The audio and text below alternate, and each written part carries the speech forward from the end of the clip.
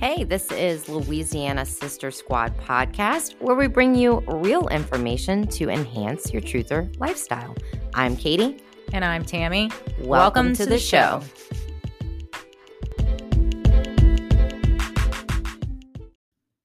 The truth train doesn't stop here. Did you know that you can connect with us and our guest further? Join us on the uncensored platform Telegram for live chats and Q&A with our guests. Hi, Robin. Welcome to the show. It's definitely a pleasure to have you here. We've been interested in speaking with you. You've been doing some great work with breast implant illness awareness. And I hear that you're also working with the FDA to try to get approval for informing doctors better on what exactly is BII and the toxicity of breast implant illness. Before we jump into today's episode, would you give yourself a brief introduction to our listeners? Sure. So my name is Robin Tout, and I'm co-founder of GPAC, which stands for Global Patient Advocacy Coalition. And I founded it with my best friend Terry Diaz, who also suffered from breast implant illness, and she's also the creator of the Florida Breast Implant Illness Group. So we formed GPAC because we have connected with women in all different countries all over the world, and we are finding that we're all experiencing the same problems with breast implants. So breast implants, as many people may not know, are made up of over 40 toxic chemicals that are implanted inside the body, and many women are having a reaction to these chemicals in their body. I had my breast implants for breast cancer when I was diagnosed in 2017. I chose to have a double mastectomy and reconstruction with breast implants. My doctors, made it sound like it was easy and this is just what you do after breast cancer. And I did look up if breast implants were safe. And back in 2017, everything that I found on breast implants said that they were safe and FDA approved. So I had something called tissue expanders, which is a device that they put in a breast cancer patient's chest to expand the skin to get ready to put breast implants in.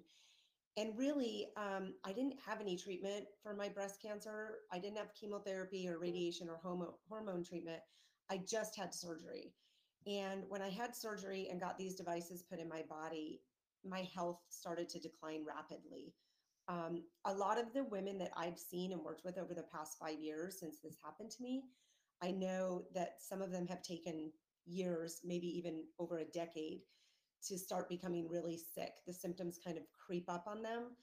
But for me, it was instant. I mean, the week that I got my implants, it was, it started with headaches and migraines and heart palpitations, like you said, your sister had, difficulty breathing. At times, I felt like I was out of breath and I wasn't going to be able to breathe. And the symptoms just continued to get worse. I went from being a healthy middle-aged woman walking 5 to 7 miles a day to not even be able to walk to my mailbox. So it hit me hard. And I had gone back to my plastic surgeon with all of these problems. I was having rashes, I was having a lot of pain, insomnia. I'd never had problems sleeping my entire life, but I wasn't able to sleep more than 2 to 3 hours a night. And not once did she mention to me that I could be having a reaction to my breast implants. She gave me pills. She gave me pain pills, muscle relaxers, sleeping pills, seizure medication, none of which I was interested in taking. I just wanted to feel good like I felt when I had breast cancer before I had these surgeries. So it really didn't hit me until I spoke with another breast cancer patient who told me that she had had a breast augmentation, just got a boob job because she worked for a plastic surgeon, and she was sick for 12 years from her implants. And she told me all about breast implant illness. She told me there's this online community of women in all these Facebook groups that are suffering from the same thing I was suffering from. So that made sense to me because I couldn't figure out any other reason why I would be all of a sudden having 24 different symptoms that were completely random. So I decided to have my implants removed. I only had them in for less than 4 months. And when I had them removed, every symptom went away. So for me, I was elated, right, that I got my health back and I felt normal again, but I was shocked and angry that how did this happen to me? I'm a breast cancer patient that had an entire team of doctors managing my care, and every single one of them failed me. Not one told me that this could happen from breast implants. So that's really what prompted me to become a patient advocate. And I have really just been speaking out ever since. I speak out on support groups online. I'm on Facebook, I'm on Instagram. I passed a law here in Arizona for informed consent for breast implant surgery because doctors are not telling patients this information. And also, unfortunately, the FDA isn't letting medical professionals know about this information. So, like you said, your sister went to all these different doctors and none of them knew what was going on with her because the medical community doesn't know. It's like the dirty little secret that they're keeping. So, really, that's me in a nutshell. That's why I do what I do. I've been doing it for the past 5 years, and it's strictly on a volunteer basis. I'm happy to do it just to get the word out there. At the same time, I'm shocked at every week I have patients come to me saying, I just heard about breast implant illness last week. I found your page, I found your group, I found your website, and they want to know all the information, and I'm happy to share it and help people out. Wow, that definitely is quite the journey. And I think that's so similar to what Tammy experiences, the level of shock to be going to people that are quote medical professionals and that they just are so unaware. They're so used to just treating, prescribing. They don't really seemingly care about what is causing it. And I know that that's what we both realize is that's a huge difference between like the holistic medical community and we'll just call them the regular medical community, that they just are not looking as to like what is causing these things. It's like, oh, I have a headache, we'll treat the headache. Well, but why do I have a headache? Just like everybody else, we do things out of convenience. That's the same reason why we make the food choices we do. And that's the same when you don't feel well, you make the medication and medical decisions that you do, because that's a lot faster than mixing your own ingredients and trying to take a holistic approach to it. When I look at what happens with breast implant illness and the amount of times Tammy has gone to the doctor going, I feel like I'm dying. Like she's crying like every night before sleep because she really thought she wasn't going to wake up. She thought she was going to die many days. And so that can just really be a catastrophic feeling.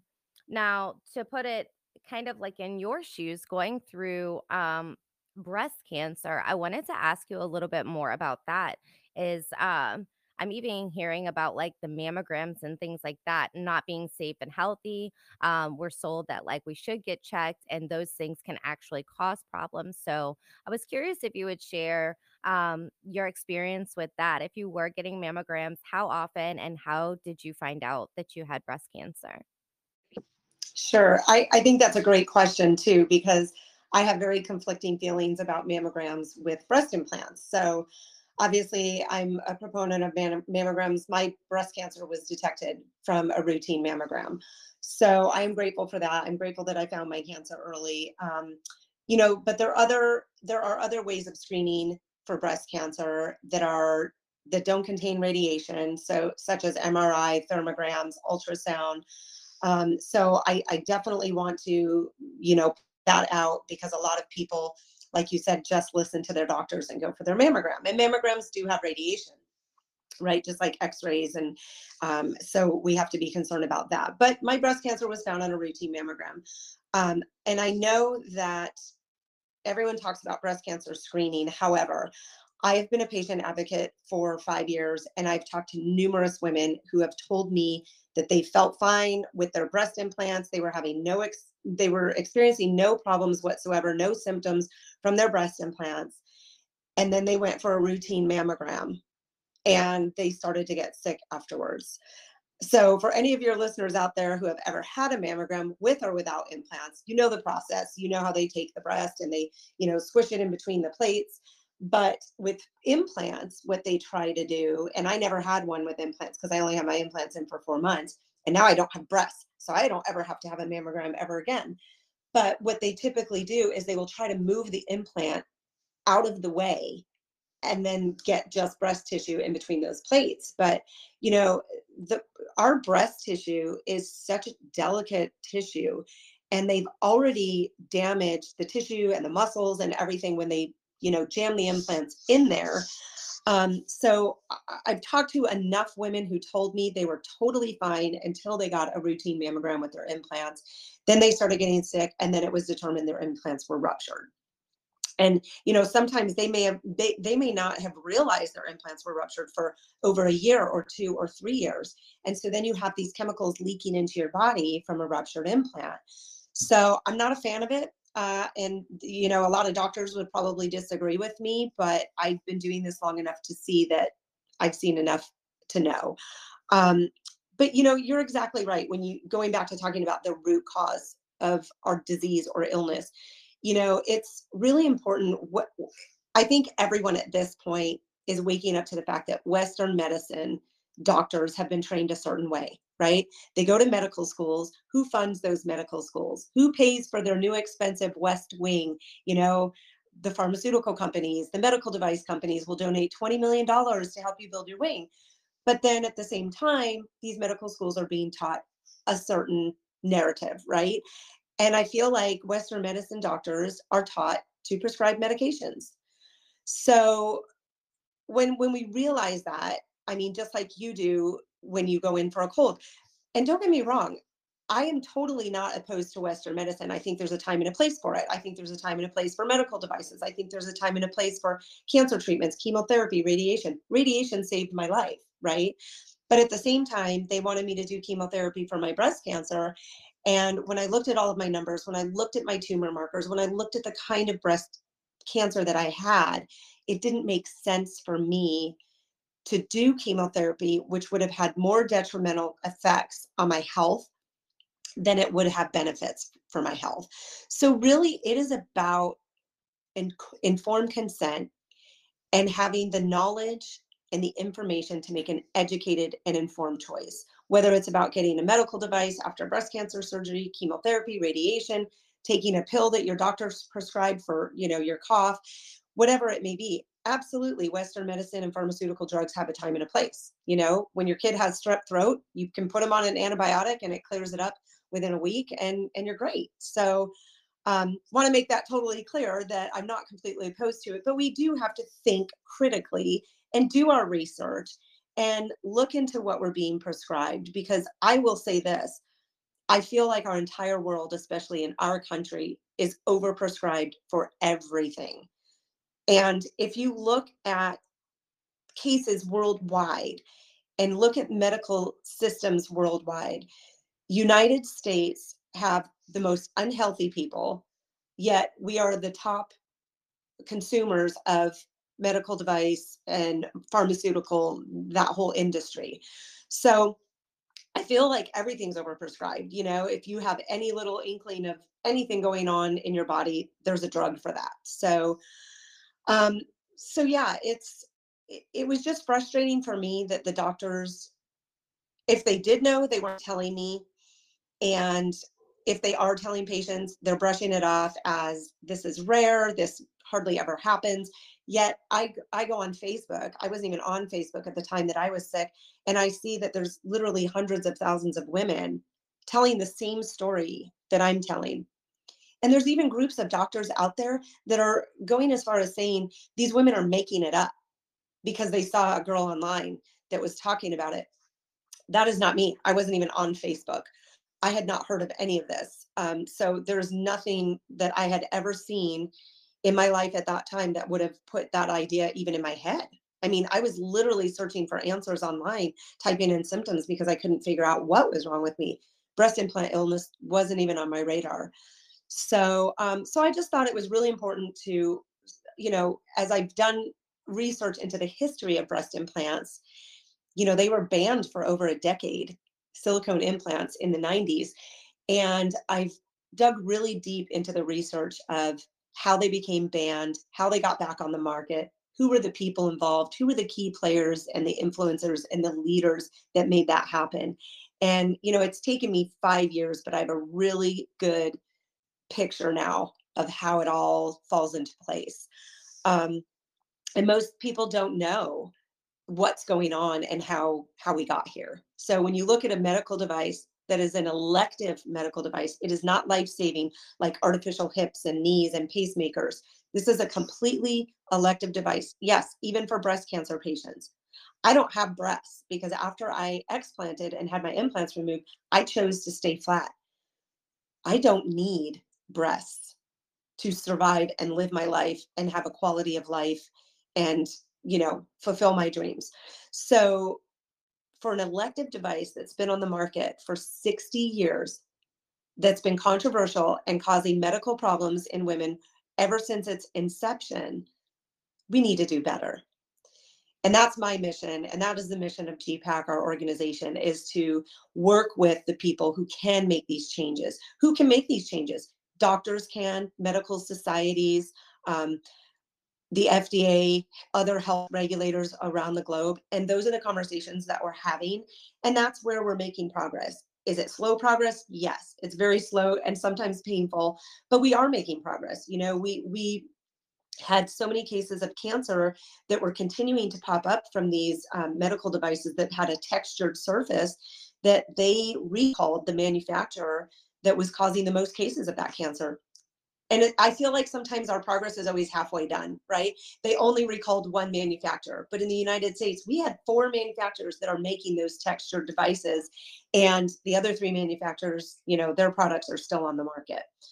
I will say that in my work, I have noticed that most plastic surgeons aren't using those devices anymore.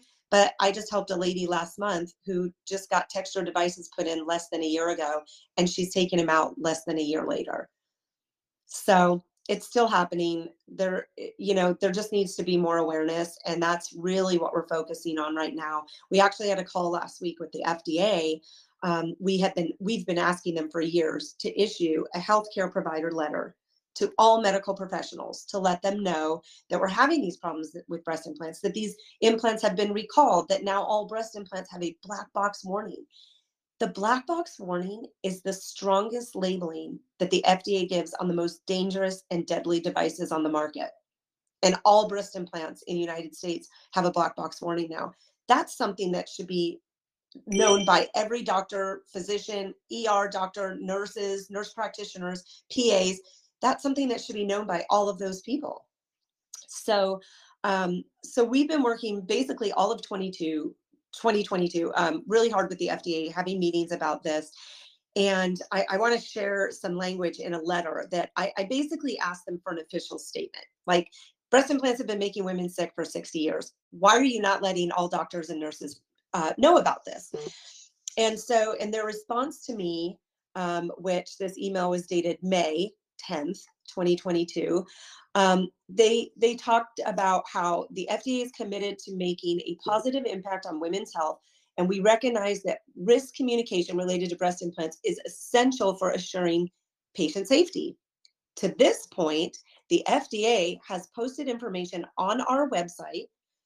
We've disseminated videos and presented before numerous groups, held numerous press interviews, among other actions to emphasize the need for more education and risk communication about breast implants. So then I'm just going to point out there are 3 key points that they wanted to make in this letter to me. And they said that I could use this as their public statement because I told them I'd be doing a lot of podcasts and interviews. And I want to be a responsible patient advocate. I want to make sure that if I'm speaking on this topic, that I'm portraying the truthful information that's coming straight from the FDA. So I always refer to the FDA's website when they put out announcements about breast implants. And this statement came directly from this FDA email. So they wanted to let us know that their website on breast implant systemic symptoms for women with breast implants was viewed 50,500 times since they posted it. Their YouTube channel was viewed 50,000 times. And they have sent out 220,000 email communications to people who signed up to receive updates on breast implant safety from the FDA. So essentially, they've reached about 320,500 people. And we don't even know if those people are medical professionals.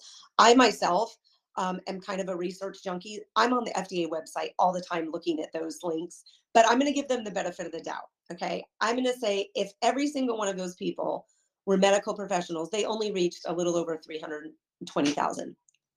So I decided to do some research, and I found out that we have right around a million medical physicians that have a license, active medical license in the United States.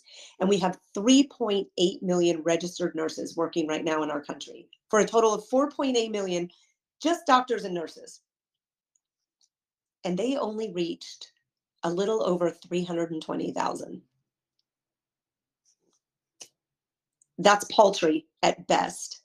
And it's completely unacceptable for women who are going from doctor to doctor to doctor, sometimes 10, 20, 37 doctors, 52 doctors looking for answers. And these doctors have no idea that these symptoms and illnesses can be caused by breast implants. It's criminal at this point that they are not getting that information out to people who can help these patients, to people who can, assist these patients in getting their health back. And some of these women go so long without getting help. They have permanent long-term damage to their bodies, to their endocrine system, to their um, immune system, because their body systems are just shutting down because they can't handle the toxicity. They can't handle fighting the foreign object 24 hours a day, 7 days a week. If you're given a medication that you have a reaction to, like you did with your cold medicine, you can stop taking it. You don't have to take it the next night when you go to bed. But you have these devices implanted in your body, in your chest, above your heart and your lungs. And there's lymph nodes, your whole lymphatic system is right there. It's very tragic. And it's very well documented. The medical literature shows toxicity of silicone. It shows that gel bleed happens with all breast implants because the shells are permeable. They break down, they degrade, they decompose in the body. Particles of those shells are just sloughing off into the body. So even the manufacturers have this in their patient literature. None of the patients are getting that literature. I did a survey and over 5,000 women answered. 86% of those women never got the patient literature from the manufacturer. So it's a big problem. It absolutely is a big problem. And before we go further and dissect that a little bit, your group that you're the co-founder of, the Global Patient Advocacy Coalition, so GPAC. Right now, I just wanted to give a quick call to action to our listeners. Anybody that would like to support you, be more involved, help be an advocate, share your information, can you give them what's the best place to find you and be able to connect with the GPAC? So our website is www.gpacunited.org. We have a great resource page where we have tons of information on not just breast implants, mesh, other medical devices, birth control devices, IUDs. We're seeing the same types of symptoms with these, medical devices. They're a foreign object in the body. So we have tons of information on there. We have information for breast cancer patients and groups that they can join for support. And we're currently circulating a petition to get people to sign our petition to help us ask the FDA, urge the FDA, and demand they send this letter to healthcare providers and let them know. And, I want to point out too that a lot of other regulators around the globe tend to follow what the FDA does. So the FDA can kind of be like a leader in that sense. And think of all the women that we could help. Think of all the patients that could be saved if medical providers just knew this information. So definitely visit gpacunited.org. Check out our resource page, check out who we are, sign up for our blogs and our newsletter updates. And please, please sign and share the petition. No need to donate. We're not asking for money. We're not paying to boost the post. We just want it to happen organically. But we definitely need signatures. We need the FDA to know that hundreds of thousands of people are asking for this. Yeah, absolutely. And thank you for that information. So, hopefully, some of our listeners can dive in and contribute. And of course, we'll be sharing your page and some information as we get closer to releasing this podcast and in the future, because it is something that Tammy and I are very much aware of and are passionate about. I want to get a genuine reaction from you when you see the way that society and beauty standards are going right now.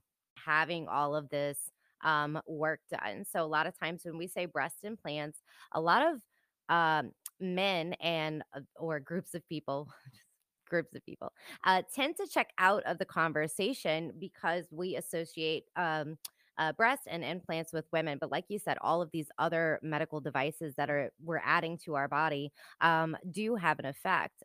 Learning that from the holistic perspective, that anything, any foreign object that you're putting in your body will cause some type of reaction. And so I wanted to get kind of like your general thoughts on that. And have you guys taken any approach um, to men that are now having so much plastic surgery, implants, even calf implants, butt implants, bicep, pec, all of these things?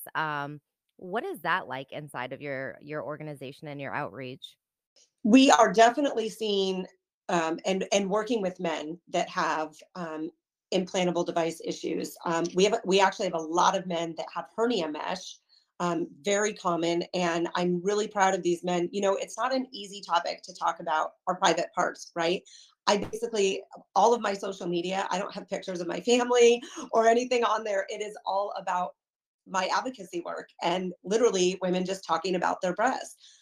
So it's a difficult but very brave thing to do, to speak out about this, because a lot of the men that are getting these hernia meshes, they could be abdominal hernias, but what's happening with the mesh and some of these other implantable devices like IUDs and birth control devices is they don't stay where they're put. They start to break down, they start to disintegrate, they start to migrate in the body. I mean, we literally had a woman in the UK last week who had mesh in her abdomen for a hernia, and the mesh was starting to break apart and migrate, and it literally strangled her intestines, and it made her intestines burst. And then the fecal matter that your intestines carry that are supposed to come out the colon and be flushed down the toilet all went into her body. She became septic and she died. This is what is happening to these people. These people are so damaged. They're disabled. They can no longer work. They can't pay their medical bills. They're literally in poverty and in debt, buried in medical bills and buried in a medical system with doctors who won't help them. Because, again, going back to medical training in Western medicine, these doctors are trained to put these devices in. They don't know how to get them out. Mesh was never meant to be a device that was removed from the body. It was meant to be a permanent implanted device. But no one ever thought, uh-oh, what should we do if a patient has a reaction to this? So this is very concerning for us. I mean, there are only a handful of doctors in the world who are trained to remove mesh, and they're not training doctors anymore to do this. We need to rally these doctors up. We need to get medical symposiums together and educate these doctors that we have to go back 30 years and retrain. We have to retrain the new ones coming in. These patients are literally dying in their homes with no help. And the doctors don't know what to do with them. So we see men with chin implants. We see men with calf implants. We see the transgender community that are transitioning. And not only are they getting implants, but they're also put on these hormone that are changing all the systems in their body. So it's becoming a problem, and we really need more awareness about it. We need more awareness. I mean, we all saw the commercials with the COVID-19 pandemic. I mean, we don't even really watch TV in our house, but every time we turned on the TV, there was some kind of commercial about COVID-19. Where are the commercials? Where are the public service announcements on these people who are suffering from medical devices, right? Who's funding those commercials about COVID-19, and why aren't they funding this? And I can tell you why. It's about money, and it's about the medical device and the pharmaceutical industries. There are billions and billions of dollars at stake. And they use that money to make commercials to put these devices in, to prescribe these drugs. They use that money to lobby congressmen and senators to pass bills that protect them, to pass bills that give them tax breaks. So our whole entire system is broken. There is so much work to be done. Um, and I'm so glad to have this opportunity to be on your platform, where if you have any listeners out there that have connections to legislators. I work with state legislators. We're passing legislation in 5 states right now, and we need federal legislators. We need global regulators. If anyone has connections, please reach out to us. Our emails are on our website, and we'd love to connect with you and set up meetings, because these patients are suffering. And at the end of the day, most of the legislators, most of the regulators that we talk to, they have no idea any of this is going on. So it's really up to us to share our stories, speak out, continue to share. And we have a platform where we can bring these stories to the FDA. We can be a voice for the people that don't have a voice, for the people that don't have time or money or energy or the health to advocate even for themselves. It's just tragic to see this. I mean, just the downfall of our entire medical system and how it's become about money and profits and not patients anymore. We need to bring the patient back to the center of the healthcare team. And that's what it's all about. Just a brief story about the lady with the mesh and then it getting her intestines and her becoming septic. That really just wanted to take a moment to just like acknowledge her because she is one of the many that as Jeff referred to it as like the medical merry-go-round. And not only is just the implants part of money they make and the recovery part of the money they make, think about all of the money that's spent going to doctor after doctor after doctor after doctor looking for answers. And then you're taking medication, medication, medication. He said something like after a woman receives breast implants, when she start having symptoms of breast implant illness, the average woman spends about $40,000 um, in the medical merry-go-round trying to find a solution before they figure it out. Um, and I want to hop back even a little bit further than that about the doctors that say that like women are making it up because they saw someone else do it and stuff like that. Um, I'm not a feminist, but isn't that just so stereotypical of society and a field that's predominated by men to think that women are so delusional, they're not listening to their body. When I think that if you studied medicine, you study the body, and you study women patients, you'll find that women are more intuitive to their body and what's happening and knowing that something is wrong more than basically any medical test. They can typically pinpoint it faster than they can figure out what test they should even give you to see if they can find an answer. So, thank you for sharing all of that information. It is beyond valuable. And I definitely agree. Going back, we just need to, Western medicine, pharmaceuticals, those things do have a time and a place when it comes to it. But if we keep going down this path of convenience, we're going to be killing ourselves very rapidly. I just don't believe that illness comes from within. We don't get illness from each other in the mindset of what we've been programmed to think. Just like the earth is not meant to destroy itself, we are beautifully and wonderfully made. And everything that's happening to us now is a result of the environment that we've surrounded ourselves with, between the food that we ingest, the pharmaceuticals that we take, the things that they're spraying in the air and water, forced medication, them putting fluoride in tap water, which is supposed to be water because we're humans and we need water to survive. I always I think of that in my head as like we're the only species that pays to live on the planet. And it's like just this very odd design that we have things set up that should be for basic necessities as opposed to, just really how the world should work. All of these life skills have been taken away from us. All of our healing remedies have been taken away from us.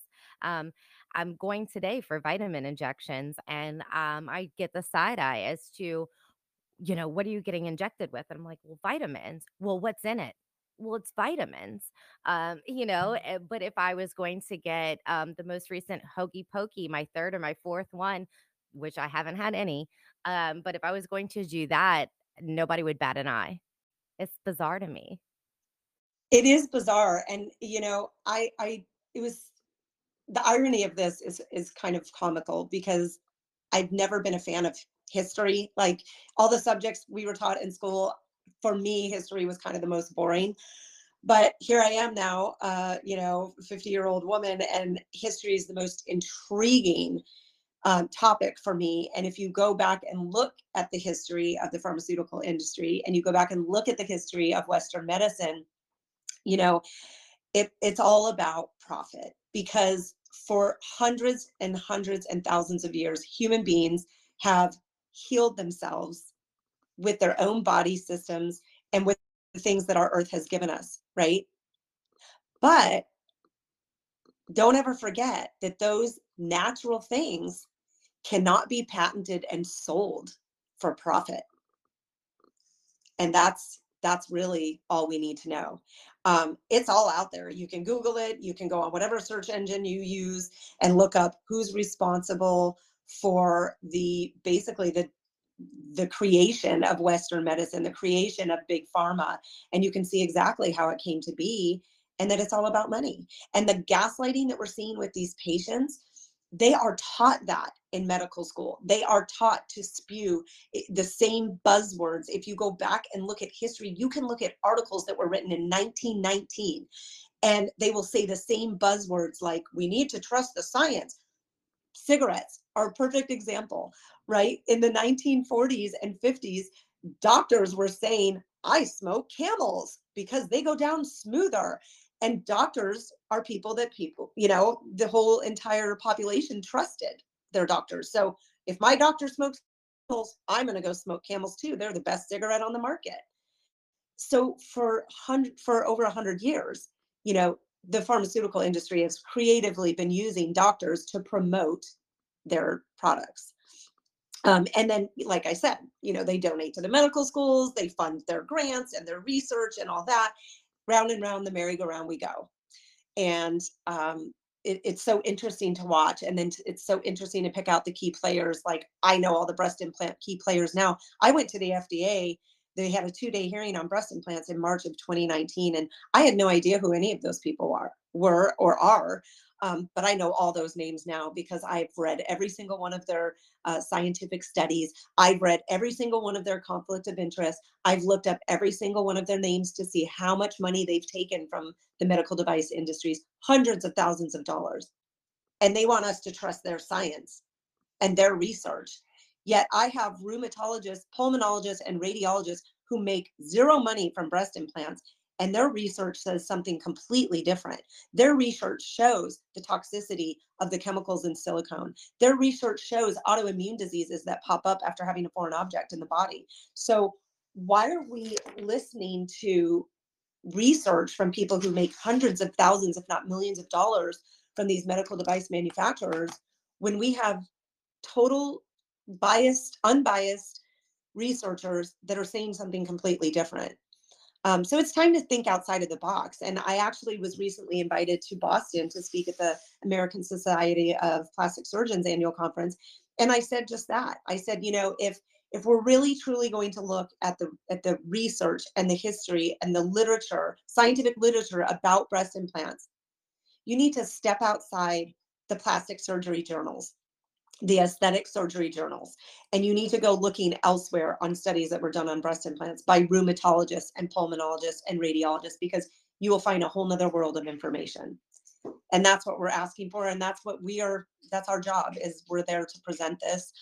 We recently had the Breast Implant Health Summit just last month, and it was amazing to see the lineup of practitioners that my friends Danielle Valores and Terry Diaz put together for this summit, presenting tons of information. So if anyone wants, they can go up and still sign up for the summit. Even though it happened last month, you can purchase it. Doctors, we encourage medical professionals, because that's really where the real research is, the real science.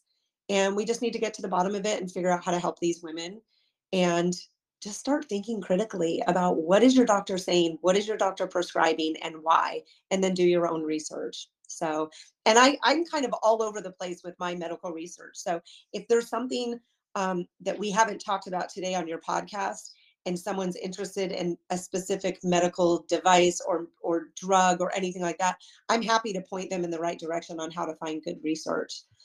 because I think that's the most important part. And it's all out there. It's in the National Library of Medicine, all these PubMed journals.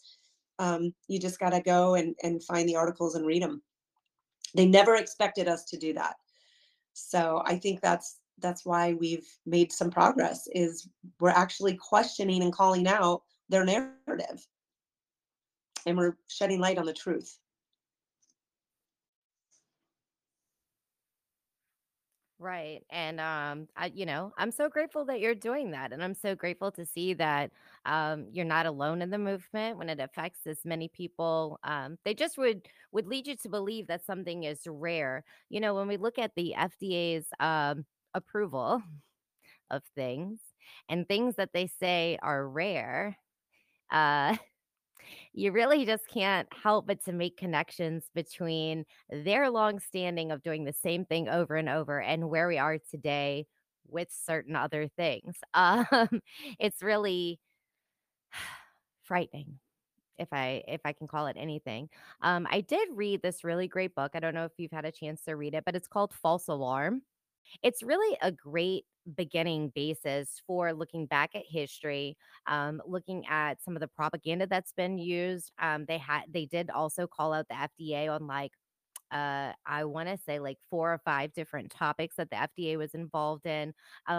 So for people that might be in, I don't want to say denial, but not really sure where they stand on it, that's a really good lightweight red pill book for them to understand the propaganda of it. When you say you didn't like history, that's me too. As we get older and we take an interest in it, it's almost better because now we don't have to unlearn what we didn't pay attention to, right? We can learn the real history of things and we can do our own digging and our own research. And I'm so grateful to God every single day that He gave me a curious mind. Are some of my questions bizarre? Yes.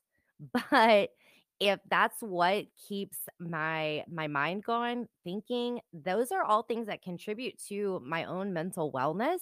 And I'm really just so grateful for it to be curious about things, to ask questions that make people go, make a little face as to like, why do you even care about that? Or, people that have that kind of it is what it is attitude towards life. And so that's something definitely I can relate to is doing your own work, doing your own research.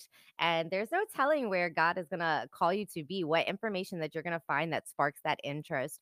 But I think that people with a curious mind that aren't afraid to dig, that aren't afraid to even oppose their own views on things is something really special. And then it's such a blessing to be able to share that information.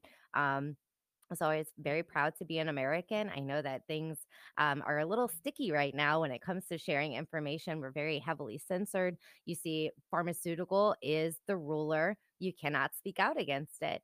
I like to ask people just this very simple question is anytime you see a medication that is advertised on TV, the person at the end of the commercial always speaks very quickly to tell you may cause suicidal thoughts, abdominal bleeding, your left toe is going to fall off, your hair is going to fall out, and your eyes going to be twitching constantly.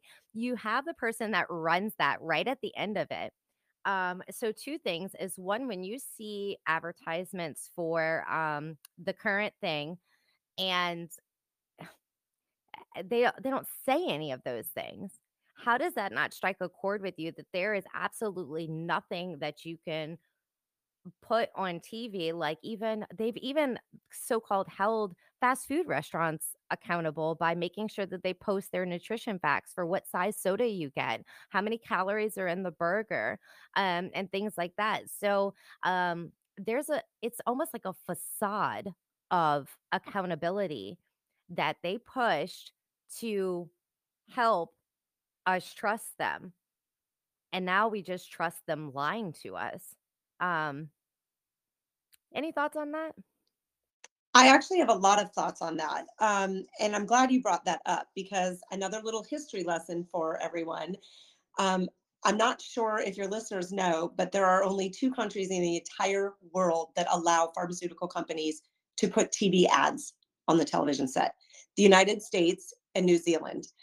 And I'll have to look it up. But I think New Zealand is only allowed to put like over the counter medications, stuff like Tylenol and cold medicine, Triaminic, whatever, that people can just buy without a prescription.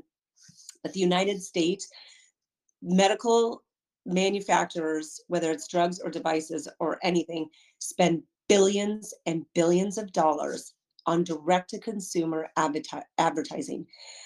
First of all, I personally think this is criminal and should not be allowed. There needs to be a federal law against it.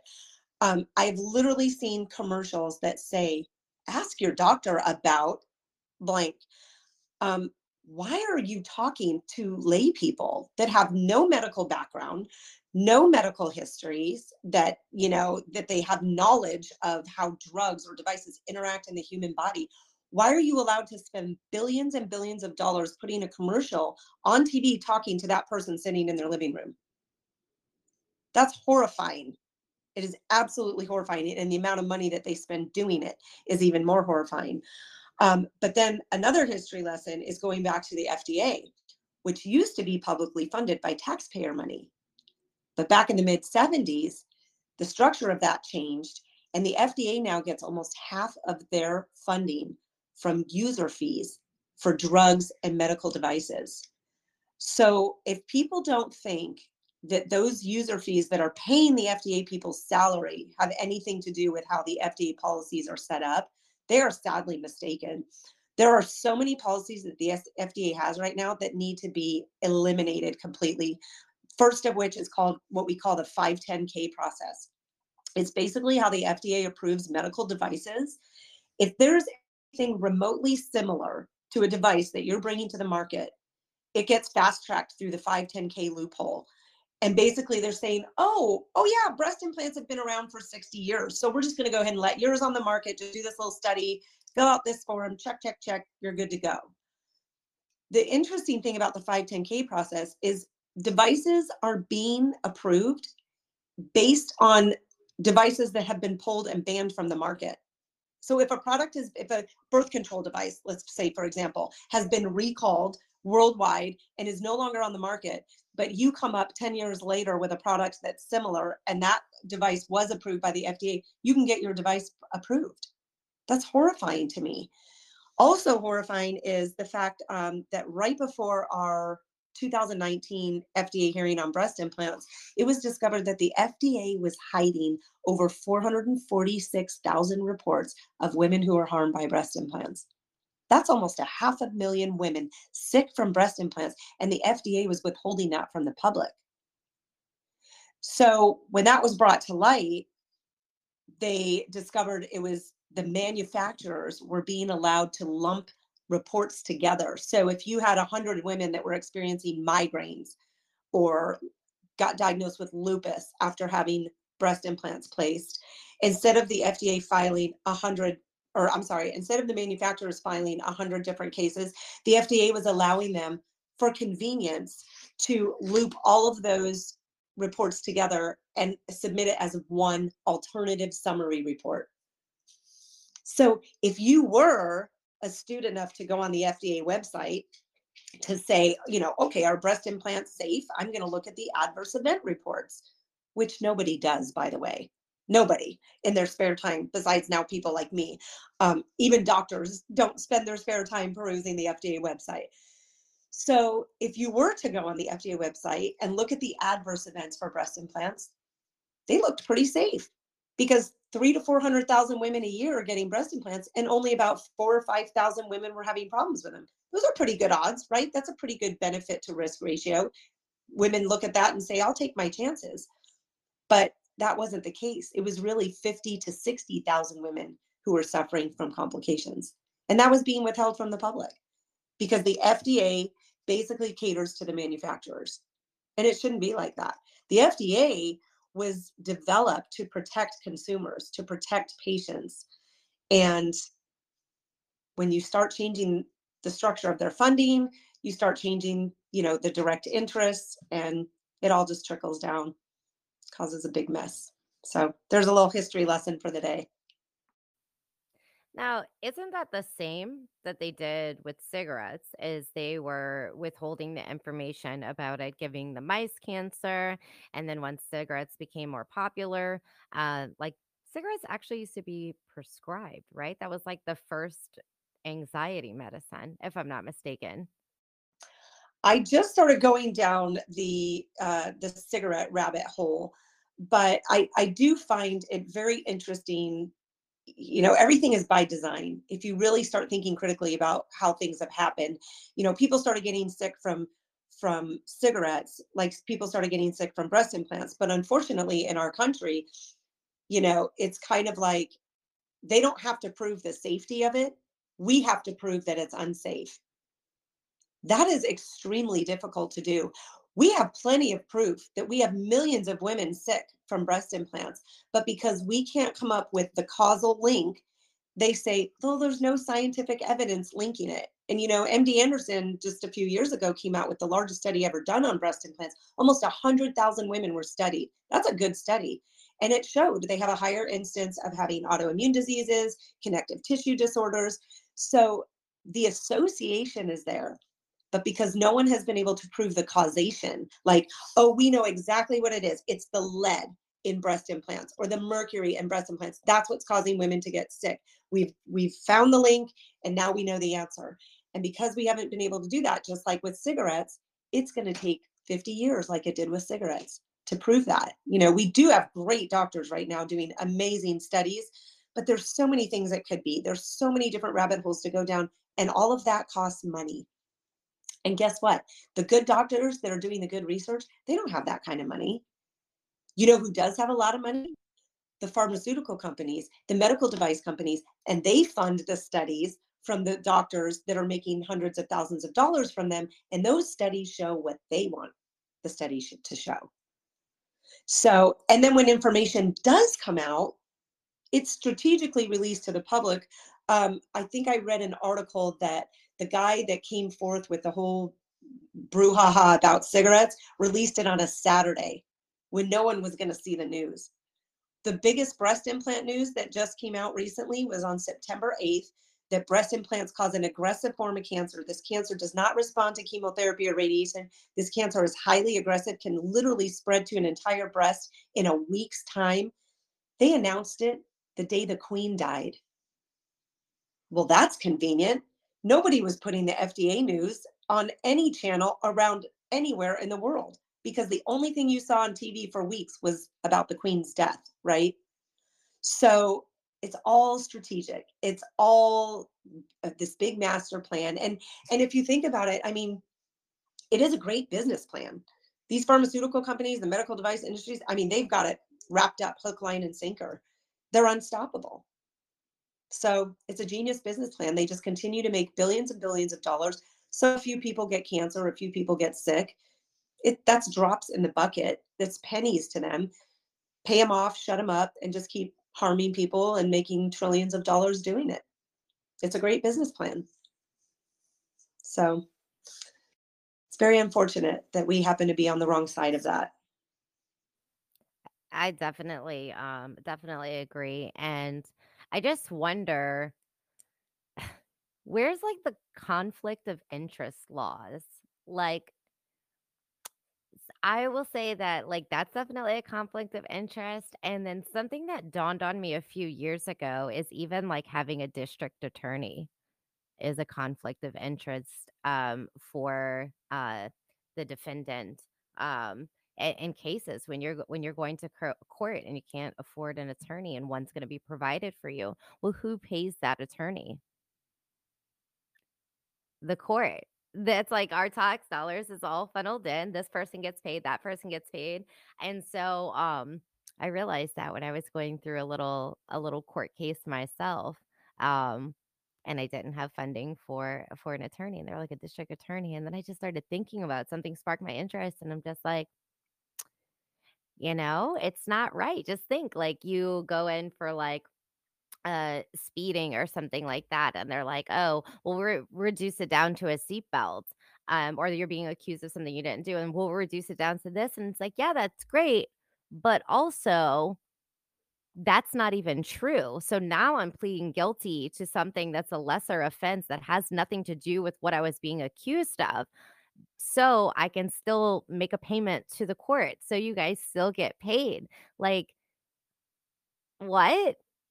How how does that make it make sense? Like, so we really, like, just as a community, as a society, as a nation, um, man, I just want us to do better in so many areas. I saw so much passion for, dismantling the police and abolish this and abolish that. Kind of like the crazy left just screaming all over the place.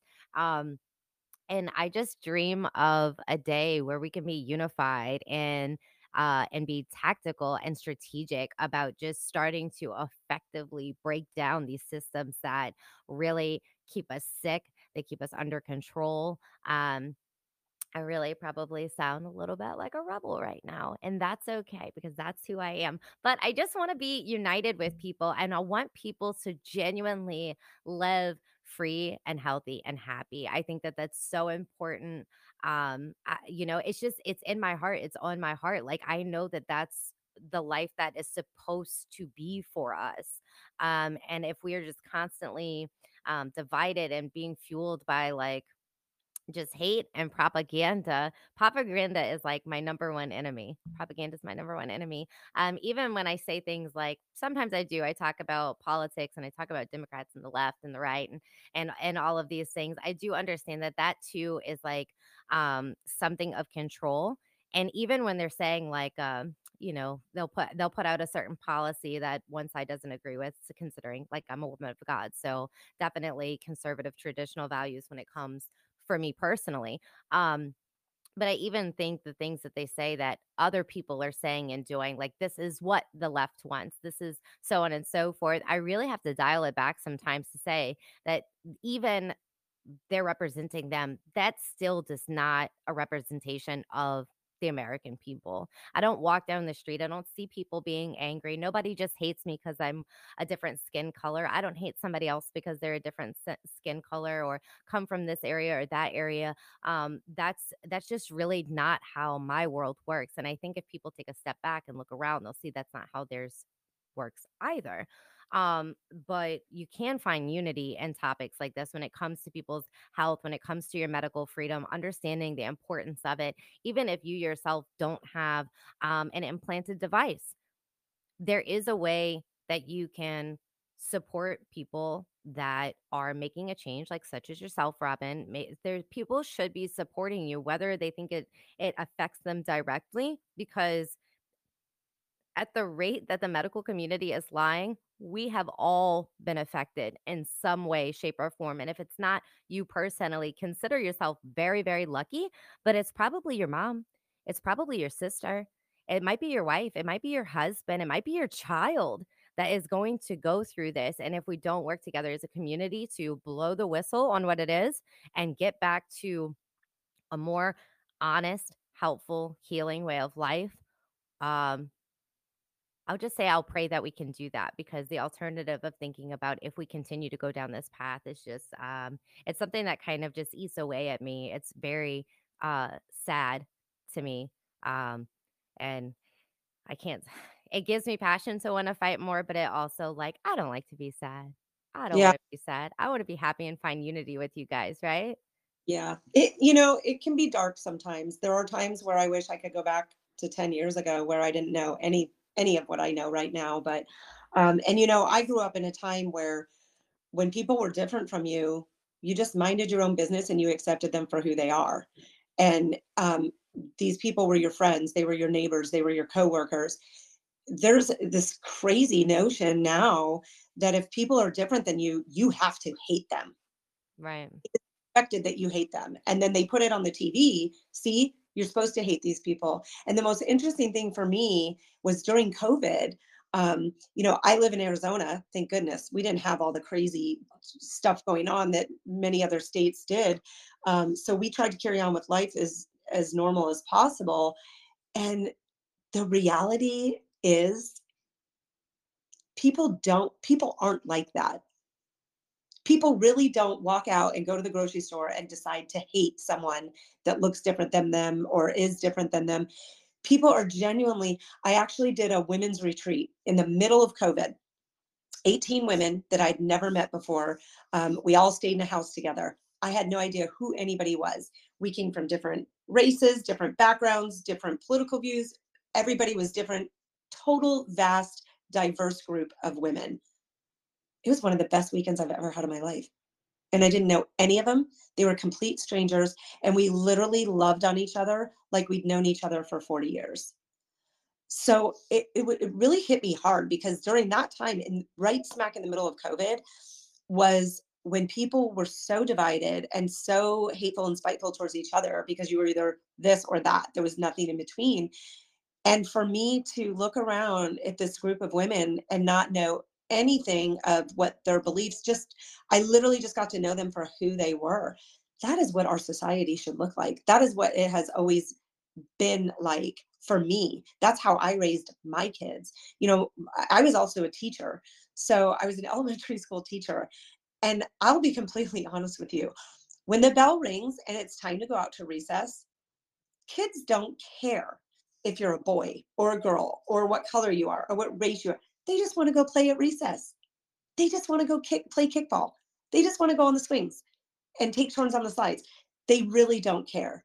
And how sad that we have created this society of divisiveness where literally elementary school kids have to go out on the playground and pick out someone that's different from them because this is what they're being taught by the adults in their lives. That's tragic to me. That is not the way it's supposed to be. Children are the most innocent beings on the planet. They are inherently kind. They are inherently accepting of everybody and everything. How dare we ruin that innocence? I That's to- just, I totally agree. I do totally agree. you know, and we can do better. We can be better. I went to a retreat with 18 women that I didn't know, and I treated them like I would a kindergarten classmate, you know, just my friends, my classmates, my neighbors. That's the way it should be, you know. And I think when people realize we don't have to fall into that trap of what they want us to do to each other, it becomes a whole different world. I mean, my advocacy is a perfect example of that. My advocacy work does not discriminate. It does not discriminate between men or women or any other aspect of who a human being is, because these medical devices that are harming people don't discriminate either.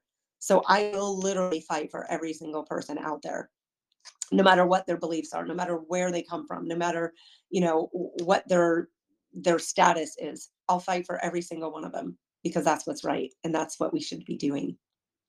So hopefully, like you, I'm optimistic that we just lead by example, right? And be the shining light for people. And I mean, I'm not going to lie, is there's dark times in what I do, but I have to focus on the good that's come out of this. I've literally met my very best friends in life through this journey. So that right there makes it worth it.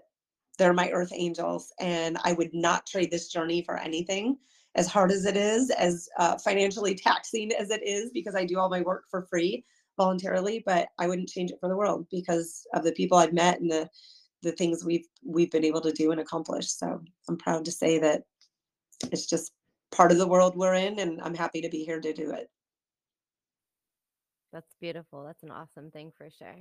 And so I want to close out with asking you that if you had 1 minute to speak to the world, this message was going to be broadcast around the world, and you had 1 minute for people to listen to you. What would you say? I would say to please research, ask questions, find people that have been through what you're going through. And the most important thing, if in regards to all things medical, whether it's medicines, devices, surgeries, cancer diagnoses, just be as informed as you possibly can. Talk to as many people as you can about it. Find organizations that have the literature to inform yourself, because it really is about education. And like, if I had one wish in 1 minute, I would want to reach all medical providers on the entire planet and just tell them please help your patients that are having these unexplained symptoms that they do seem crazy and you can't get to the root problems, because most likely it's something in their body causing that, whether it's a device or a drug or, some food that they're eating that they're having a reaction to. It's really not that hard. Once you know, it seems so easy. And it's just a simple fix that people could be helped so much quicker if medical providers just had that very simple information. So that would be my wish. That is definitely an awesome and a beautiful message. And hopefully it reaches people far and wide. If you're listening to this podcast, go ahead and share it with a friend. This information hopefully has been helpful for you. And, it can help the next person. All you have to do is hit follow and hit share, and we'll help get Robin's message out to more people on this beautiful planet. Thank you so much for being here with me today, Robin. I'm so used to saying us, but it's just me today. Tammy is out on vacation. And while we miss having her be part of this conversation, she will be part of our next conversation when we go live on Telegram. If you would like to join us for the Telegram chat, that'll be your opportunity to ask questions directly to Robin. And hopefully, we can get a bit more information on the work that she's doing. Thank you again for being here. Thank you again for having me. Have a great day.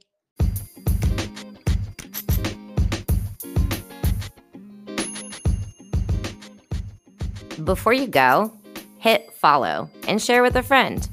Wake up to a new episode of Louisiana Sister Squad podcast every Tuesday.